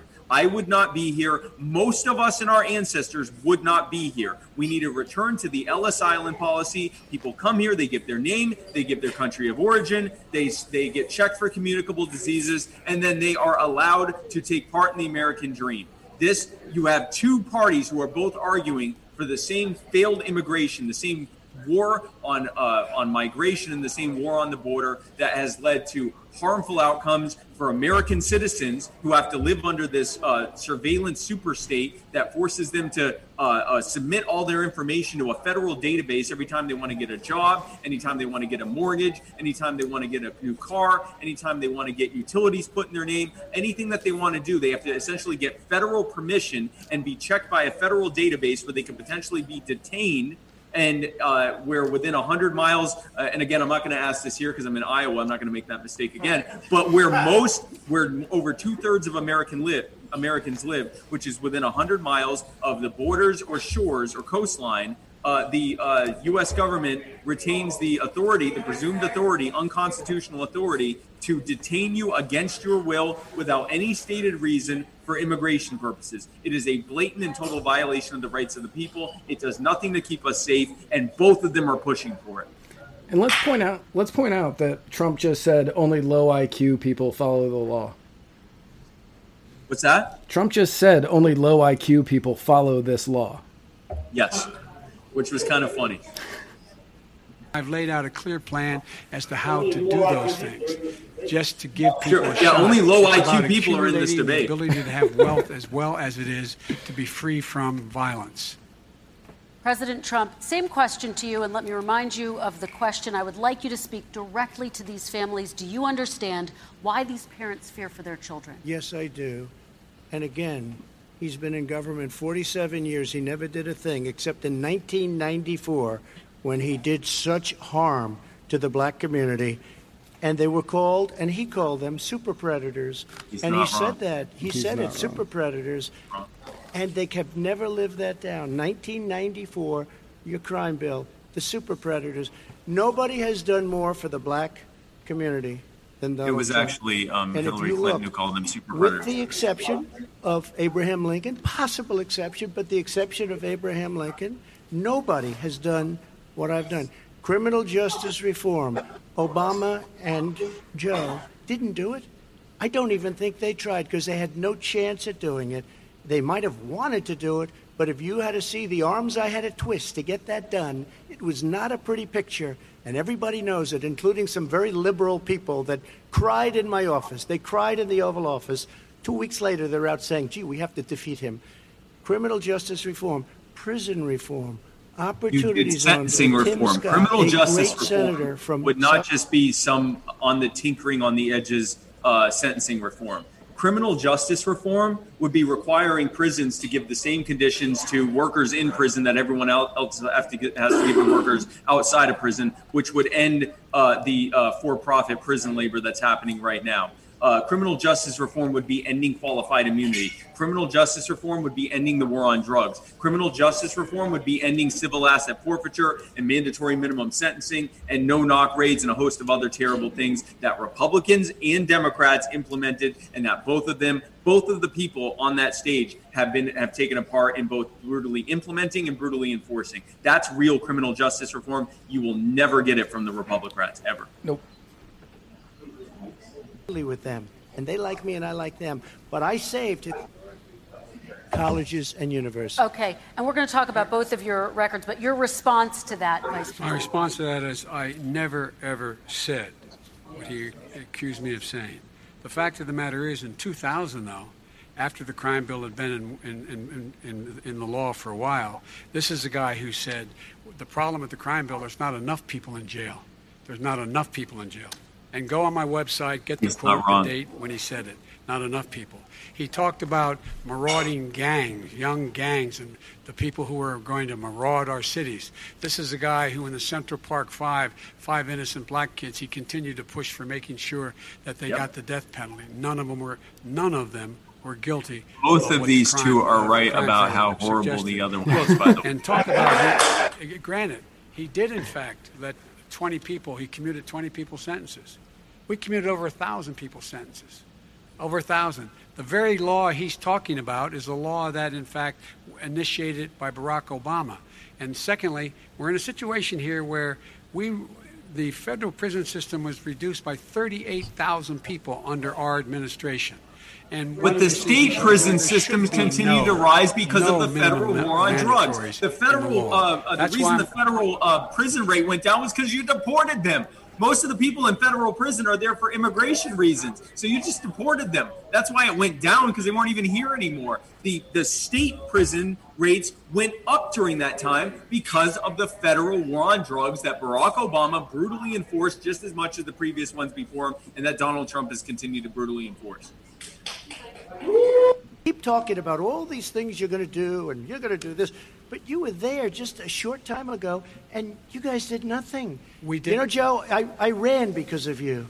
I ran because of Barack Obama. You've been president for 4 years and done nothing. Both of these two have been in office and are accusing the other one of talking but not doing. But they both And they're both right. They're both right. The other one talking Right. didn't do. Then I do have some questions for both of you. Well, I tell you what, I hope he does look at me, because what's happening here is, you know who I am, you know who he is, you know his character, you know my character, you know our reputations for honor and telling the truth. I am anxious to have this race. This is the man that dropped out of the 1988 presidential race because he plagiarized his speeches, and he said, yes, I definitely did that, and I now have to drop out for these lies that I have committed. And now he is saying, I am the honorable one who is telling the truth. I'm not defending Donald Trump, saying he's the honorable one. Because no, that's not it. But for Joe to be able... The honorable one isn't there right now, and that's why she isn't there, among many other reasons, is because she's the honorable and trustworthy one. President Trump, And I have to respond to that. Please, Because look, very there quickly. are 50 former national intelligence folks who said that what he's accusing me of is a Russian plan. They have said that this has all the 5 former heads of the CIA, both parties, say what he's saying is a bunch of garbage. Nobody believes it except his and his good friend Rudy Giuliani. You mean the laptop is now another Russia hoax? And You that's gotta exactly be- what. Is this that's where you're exactly going? what. This was is told. where he's going. The That- laptop is Russia, Yeah. Gentlemen, Russia. I want to stay on the issue of race. You okay? have to be kidding. Here we Mr. go President, again with Russia. We're going to continue Boy, on the issue of race. Mr. President, believe you've that one. described the Black Lives Matter movement as a symbol of hate. You've shared a video of a man chanting white power to millions of your supporters. You've said that black professional athletes exercising their First Amendment rights should be fired. What do you say to Americans who say that kind of language from a president is contributing to a climate of hate and racial strife? Well, you have to understand, the first time I ever heard of Black Lives Matter, they were chanting pigs in a blanket, talking about police. Pigs, talking about our police. Pigs in a blanket, fry them like bacon. I said, that's a horrible thing. And they were marching down the street. And that was my first glimpse of Black Lives Matter. I thought it was a terrible thing. As far as my relationships with all people, I think I have great relationships with all people.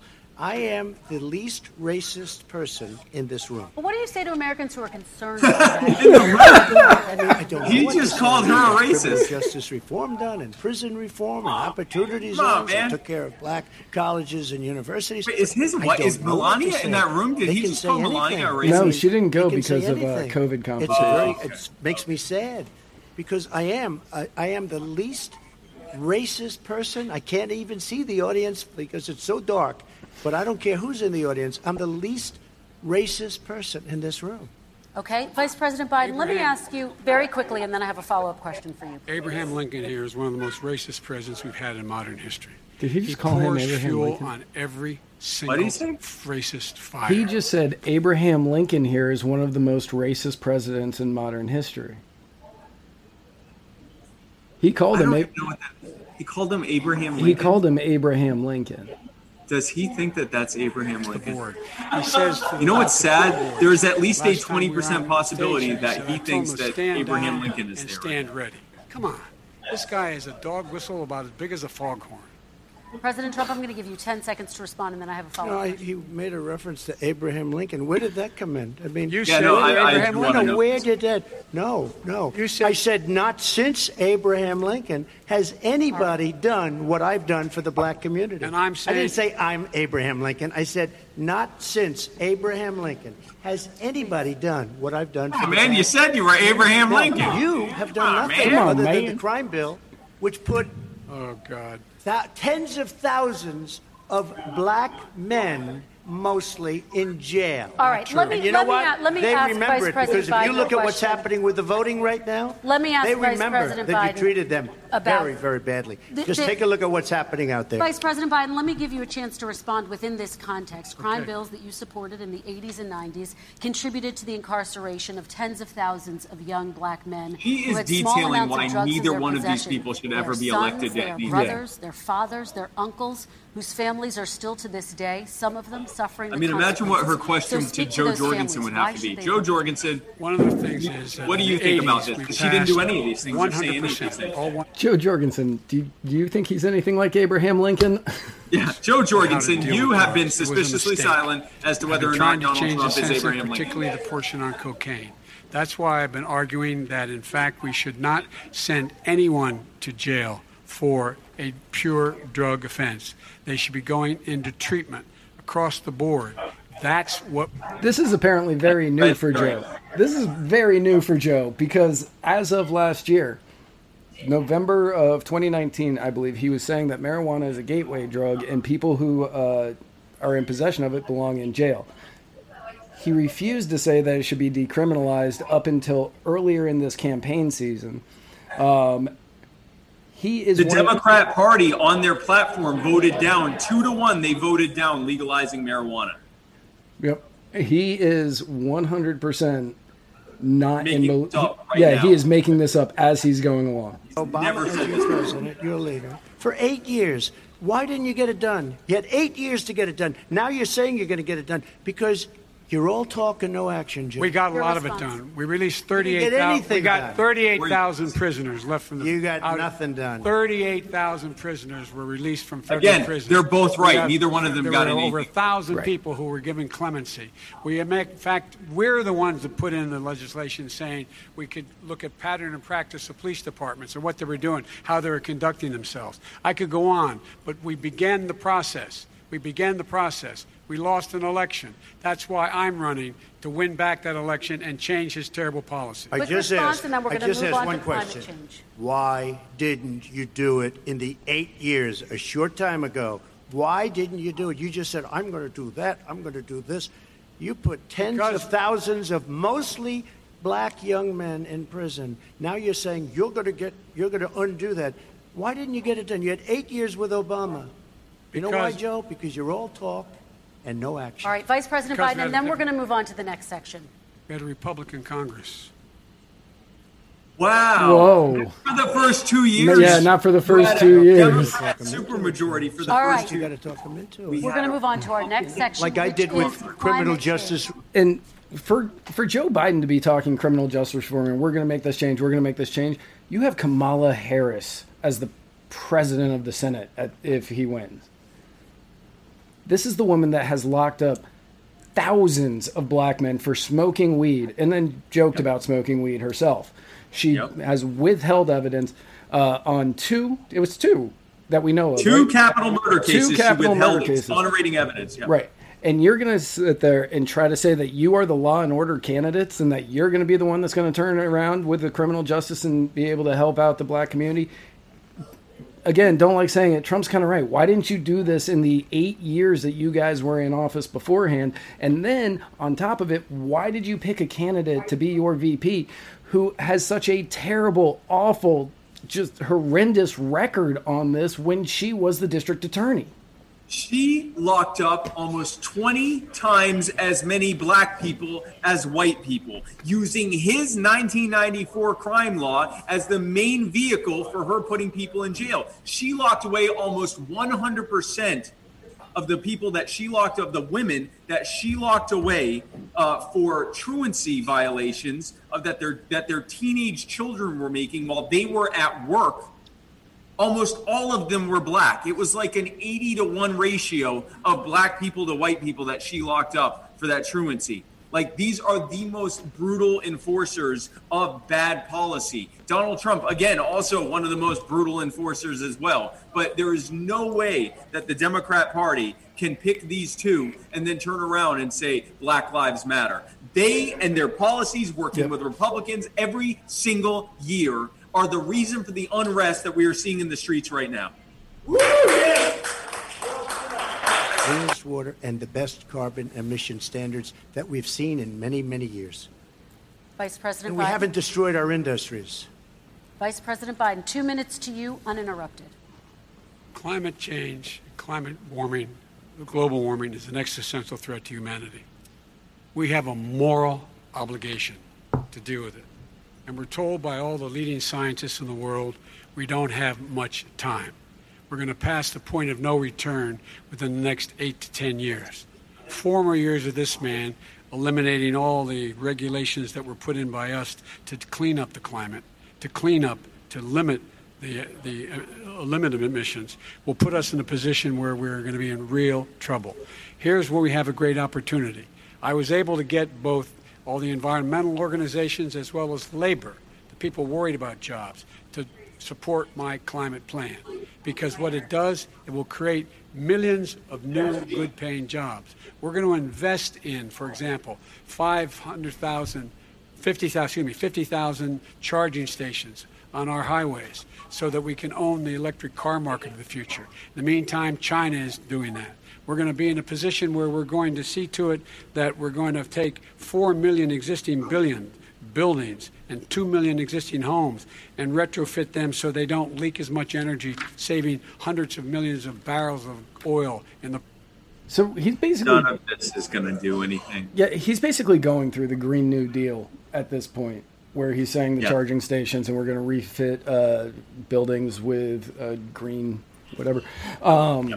We're gonna spend massive amounts of money on crony businesses doing retrofitting that they promise will fix this stuff when we don't know if that's even the case. What we do know is that a bunch of energy is going to be used to do all this stuff, and it may or may not work in the future. If either one of these two was serious, they would look at the reason why we have this to begin with. Because crony polluting companies are indemnified against any liability when they do damage to our environment, to our property, and to our health. If we simply were empowered to be able to sue them out of existence when they did these things, they wouldn't do it. And that's just as simple as it gets. And the fact that neither one of them will mention this when it's the only way forward on this to protect the property rights of the American people and of anyone who has an actionable cause against someone who has done damage to their property, in this case, through pollution and leaks and so forth, and dumping and everything else. If you were able to simply allow Americans to sue crony businesses when they do this damage, the problem would solve itself because they would self-regulate so that they wouldn't end up going out of business. All of the nonsense they're about to say is a bunch of crony picking winner and losers garbage. It's the next Solyndra. It's the next Enron. It's the next big example that a few years later we'll find out was all just a bunch of theft and graft and bribery and bankrupted companies that never had an actual plan. It is government just robbing you to give to their favored cronies and doing nothing to actually solve the problem because they don't want to solve the problem. They want it to keep getting worse so that it's more and more of a crisis so that they can come to you and go, look at this terrible crisis. Give us trillions of more dollars. We're going to fix it this time. Right. And you'll hear Biden, he'll go on, we're going to work on electric and we're going to look at renewables like solar and wind and whatever.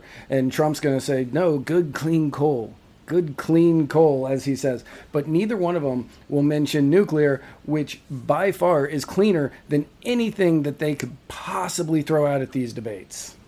Yep. Any conversation about climate change and reducing our carbon footprint that is not centered around what is currently the cleanest and safest and cheapest and most plentiful form of energy, which is nuclear, and the fact that our regulatory agencies and regulatory burden has made it cost prohibitive to build new nuclear power plants and has actually forced some of the older ones offline before their time was up. That's not only driven up the cost of energy, but has also massively increased our carbon footprint. It's not a serious conversation if you're not talking nuclear. And we don't have to give any tax breaks to nuclear. We don't have to give any subsidies to nuclear energy. We just have to remove the regulatory burden so that the market will naturally move to what is the cheapest, the cleanest, and the most carbon neutral, and that's nuclear. Is more than anything that we're talking about with natural gas, which is very clean. Another thing. Find me a scientist Solar. said that. I love solar, but solar doesn't quite have it yet. It's not powerful yet to Rick just said this debate is all natural gas. Factories that we need to compete with the world. So False. It's all a pipe dream. But you know what we'll do? We're going to have the greatest economy in the world. But if you want to kill the economy, get rid of your oil industry. And what about fracking? All right, Now let we me have to ask let him me about allow fracking. Vice President Biden to I respond. never said I oppose fracking. Yes, he You has. said it on tape. I did show the tape. Put it on your website. I'll put it on. Put it on the website. The fact of the matter Yeah, Yeah, is, we'll put it on our website too. Yeah, Would you rule out banning fracking? I do rule out banning fracking because the answer we need other industries to transition to get to ultimately a complete zero emissions by 2025. What Yeah, I will there's do with fracking over time Chairman Mike is of the make Libertarian sure that Party we of can Iowa just capture noted that it's the very emissions possible that Joe from Biden the has fracking, forgotten what capture fracking the is. emissions from gas, Or that he never we can knew. do that, and we can do that by investing money and doing it. But it's a transition to that. I have one more question in this pod, and then Excuse me. we have. He was against fracking. He said it. I will show that to you tomorrow. I Good. am against fracking. Until he got the nomination, went to Pennsylvania, then he said, but you know what, Pennsylvania? He'll be against it very soon because his party is totally against it. Fracking on federal land, I said. No fracking You said and or oil fracking. on You didn't say federal fracking. land. Let me ask this I final did. question. Federal in this government section, owns and then I wanna 28% move on of the to our land in this final country and section. the vast majority of the President Trump, people unused of land color on this are much country. more So likely even if to he live only near said oil that, refineries that's and chemical effectively the plants. same. In Texas, there are families who worry the plants near them are making them sick. Your administration has rolled back regulations on these kinds of facilities. Why should these families give you another 4 years in office? The families that we're talking about are employed heavily, and they're making a lot of money, more money than they've ever made. If you They're look dying. at the kind of numbers that we produce for Hispanic, for Black, for Asian, it's have great 9 jobs. times They greater are the dying, but they percentage have great gain jobs. than Well, it they was did under before in all 3 this. years. They than had it was amazing under jobs before the 8 whole years dying. of the 2 of them, to put it nicely. 9 times more. Now, somebody lives, I have not heard the numbers or the statistics that you're saying, but they're making a tremendous amount of money economically. We saved it. And I saved it again a number of months ago when oil was crashing because of the pandemic. Okay. We saved it. We got, say what you want about relationships. saved you We got from Saudi paying lower Arabia, gas prices. Mexico, America. and Russia to And cut people are back dying. way back. We saved our oil industry, and now it's very vibrant again. All And right. everybody has very inexpensive gasoline. I just as a throw. No, it's not expensive. Gas is not inexpensive. Go Well, ahead. I mean, it's cheaper now than it has been in like 10 years. No, it was actually cheapest in 2017, 2016 was when it was cheapest, I believe. I never remember. Okay, so me personally, I don't remember seeing it below $2 any time before this, besides a long time ago. Yeah. So now that I see it at $1.97 some places, that's why I'm like, okay, well, we're at the lowest gas prices in forever. I could be wrong, and I'm willing to admit that, but just Your money was robbed from you Right. to jack up to subsidize oil companies so that they could keep their price of their product high without suffering as a result of that. You were robbed to make your oil prices higher. and as a throw, just I hate the welcome. way that Trump says industry. Have you realized how he says it? It's obnoxious. He goes industry. Industry. Yeah. This is a man if you that let me eats finish the his statement. steak well done with ketchup. So nothing about it surprises me. And I'd It stop should be. giving to the oil industry. I'd stop giving them federal subsidies. He won't give federal subsidies to the gas. Excuse me, to solar and wind. Yeah. Why are we giving it to oil industry? We actually do All give right. it to solar and wind. We and have that's one maybe the final biggest question. statement in terms of business. That's the biggest statement. Okay. Because We have basically one what he's final saying question. is Again, he is both going of to them, destroy both of them right now are arguing oil over which one is Will going you to give the remember most that, Texas? subsidies Will you to remember that industries. Pennsylvania, That one Oklahoma? not providing much energy, and the other one doing a bunch of polluting. Instead of just deregulating and letting the market go naturally where it would go to nuclear. And Joe Biden, what he said was, if we're not going to give subsidies to solar and wind, why would we give it to the oil companies? And I'm like, yes, you're getting on the right track. Yeah, And then he was I'm like, like no, that. we should give it to everybody. Yeah, it's like, yeah, you're almost there. No, you went away from it. Yeah. Yeah. Paris Accord and make China abide by what they agreed to. All right, That'll this cost you is a about China was leadership, completely exempt in the And Paris this Accord. first That was the most question ridiculous does go part to of you, that. President Abide by Trump. what? They didn't have Imagine to do this is anything. your And all of this inauguration. is a red herring What will because you say these in jobs your address that are to in America- to China Americans came who from the did not U.S. vote for So when you? you You'll each have- overregulate the business market here in the U.S., they go to China, which was never held to any standard for climate change, nor would they ever agree to it. So you're actually causing climate change to get worse, not only because those jobs are being made in a country that has fewer, that has a more pollution in the way that they create things, but then it has to be shipped all the way back over here in giant tankers, which exponentially increases the carbon footprint on all the things that we're buying from them. The way that you deal with that is by deregulating here, making it more desirable and more affordable to do business here and make things here and hire people here. Not only does that fix the economic problems, not only does that fix the social problems, not only does that fix the foreign policy problems of China and other dictatorships becoming increasingly powerful, it also solves the environmental problem. Have it made here cleaner by deregulating and by bringing in nuclear by simply deregulating. When you allow people, when you free people to be able to do what makes the most sense for them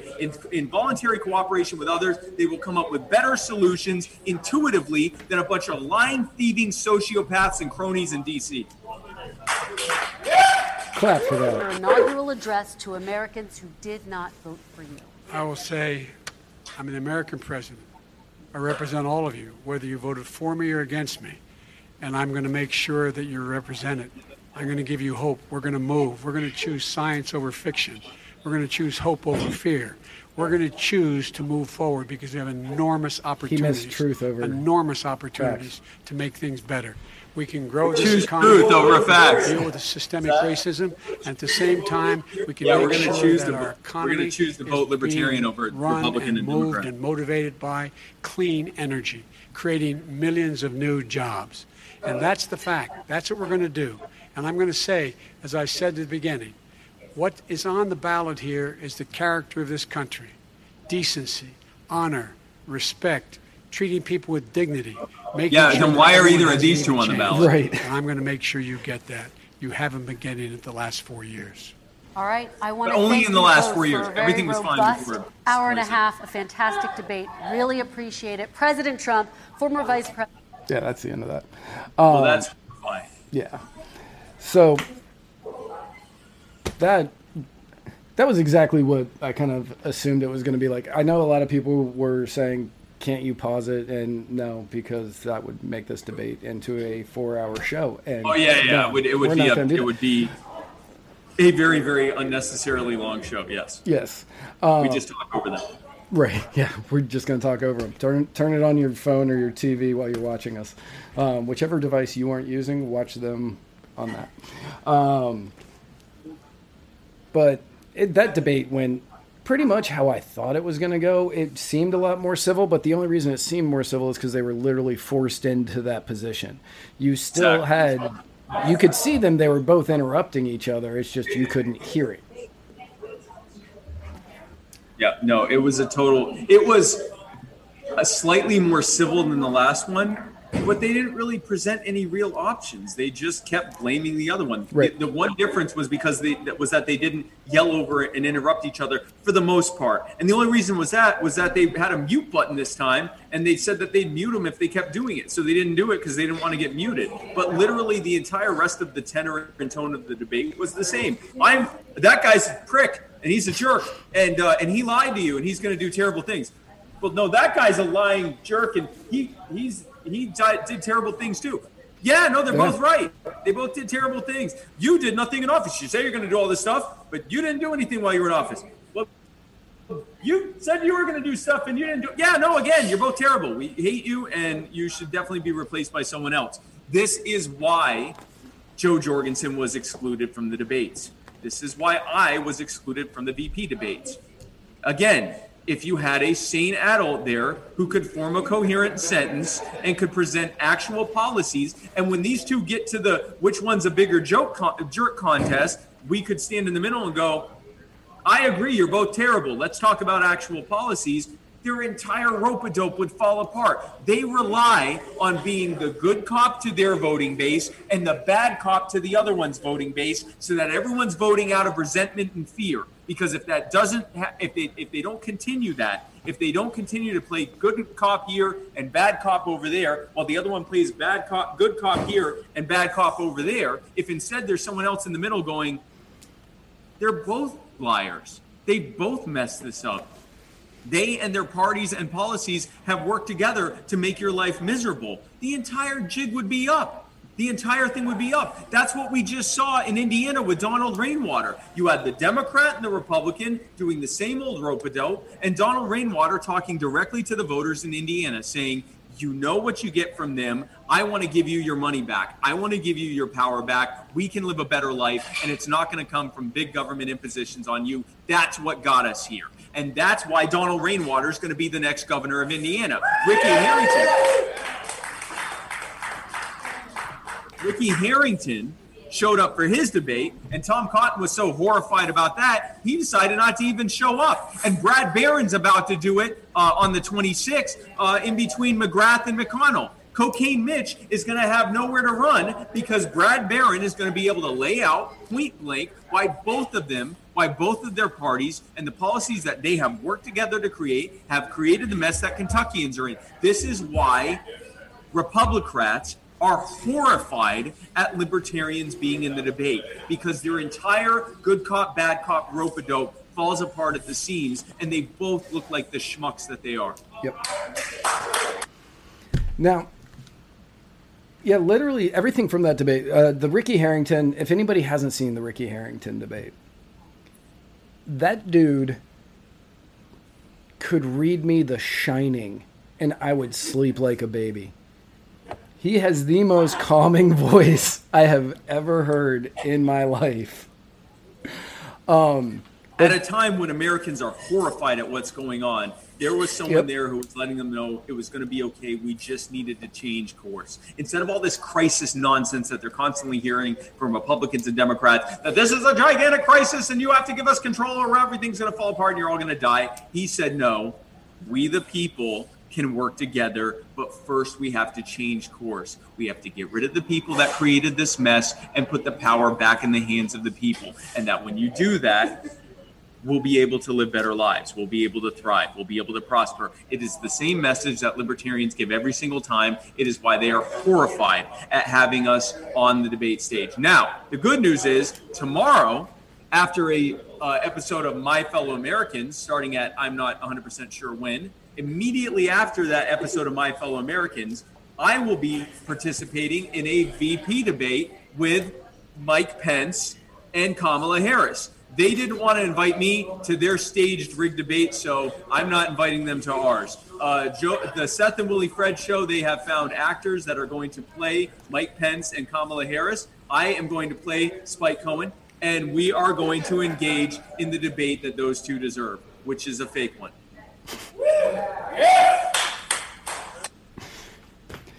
That'll be tomorrow night at, hold on a second. Tomorrow night at exactly 9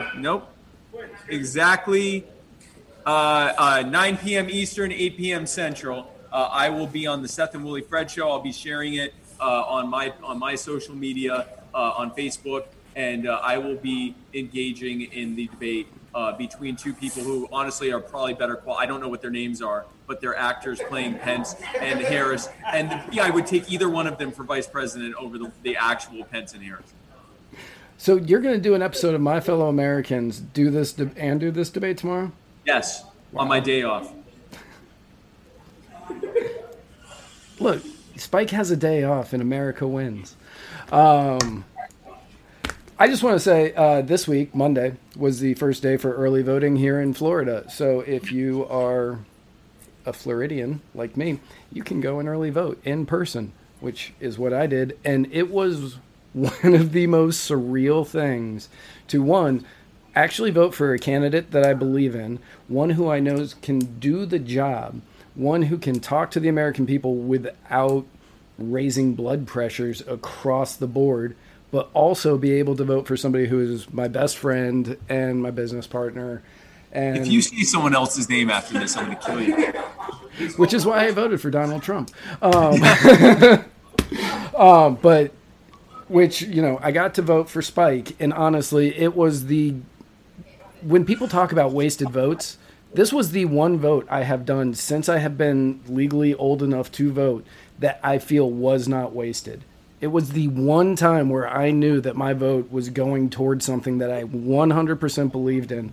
And in all honesty, thank you to Spike for running and making that a possibility. Thank you. Everyone should listen to what Matt just said and also vote for me for all the reasons he stated and more.